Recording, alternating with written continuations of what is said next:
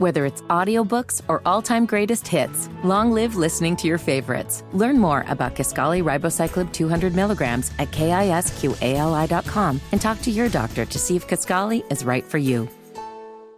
So while you were watching Trump and Tucker last night, my assignment for this program was to watch the debate. And for me, the interesting part of that whole thing was when, I think it was Brett Baer asked, who wants to give more money to continue the war in Ukraine? You know, all raise those, your hand. raise your hand if you want to stop giving money.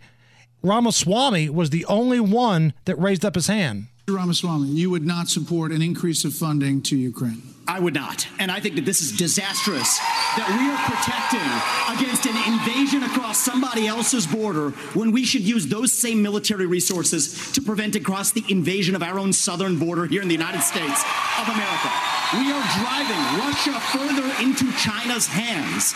The Russia-China alliance is the single greatest threat we face. And I find it offensive that we have professional politicians on the stage that will make a pilgrimage to Kyiv, to their Pope, Zelensky, without doing the same thing for people in Maui or the south side of Chicago or Kensington. I think that we have to put the interests of Americans first, secure our own border instead of somebody else's. And the reality is, this is also how we project strength by making America strong at home.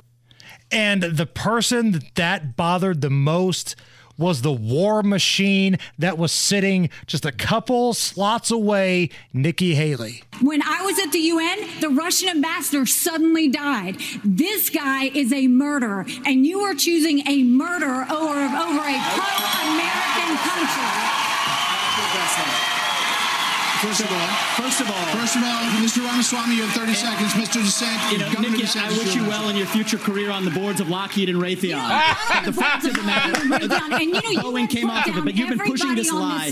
You've been pushing this lie all week, Nikki. You want to go and defund Israel? You want to okay, let me address that. I'm glad you brought that up. I'm going to address each of those right now. This is the false lies of a professional politician. There you have it. Your watch, so the reality make America less safe. You have no foreign policy experience, and it shows. And you know what? The foreign policy experience that you all have shows in the pointless wars we've gotten into. I have to address that. Nikki Haley, I think most people would agree she had a good night, but there were times she just came off as a pro-war, war hawk machine, and that was one of those moments.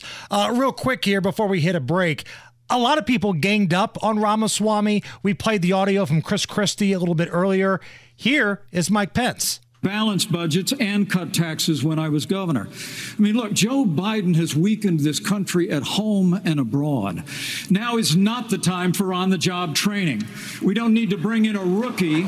We don't need to bring in people. Shot at Ramaswamy. We need to bring The thing is, you were the vice president under a guy that had no experience, that was a rookie. And not only that, but Mike Pence is a guy that's all about the Constitution. I follow the Constitution. Well, the Constitution says that you're allowed to be president if you're a certain age or above. And guess what? Ramaswamy is that age or above. And a lot of these folks that have the experience suck.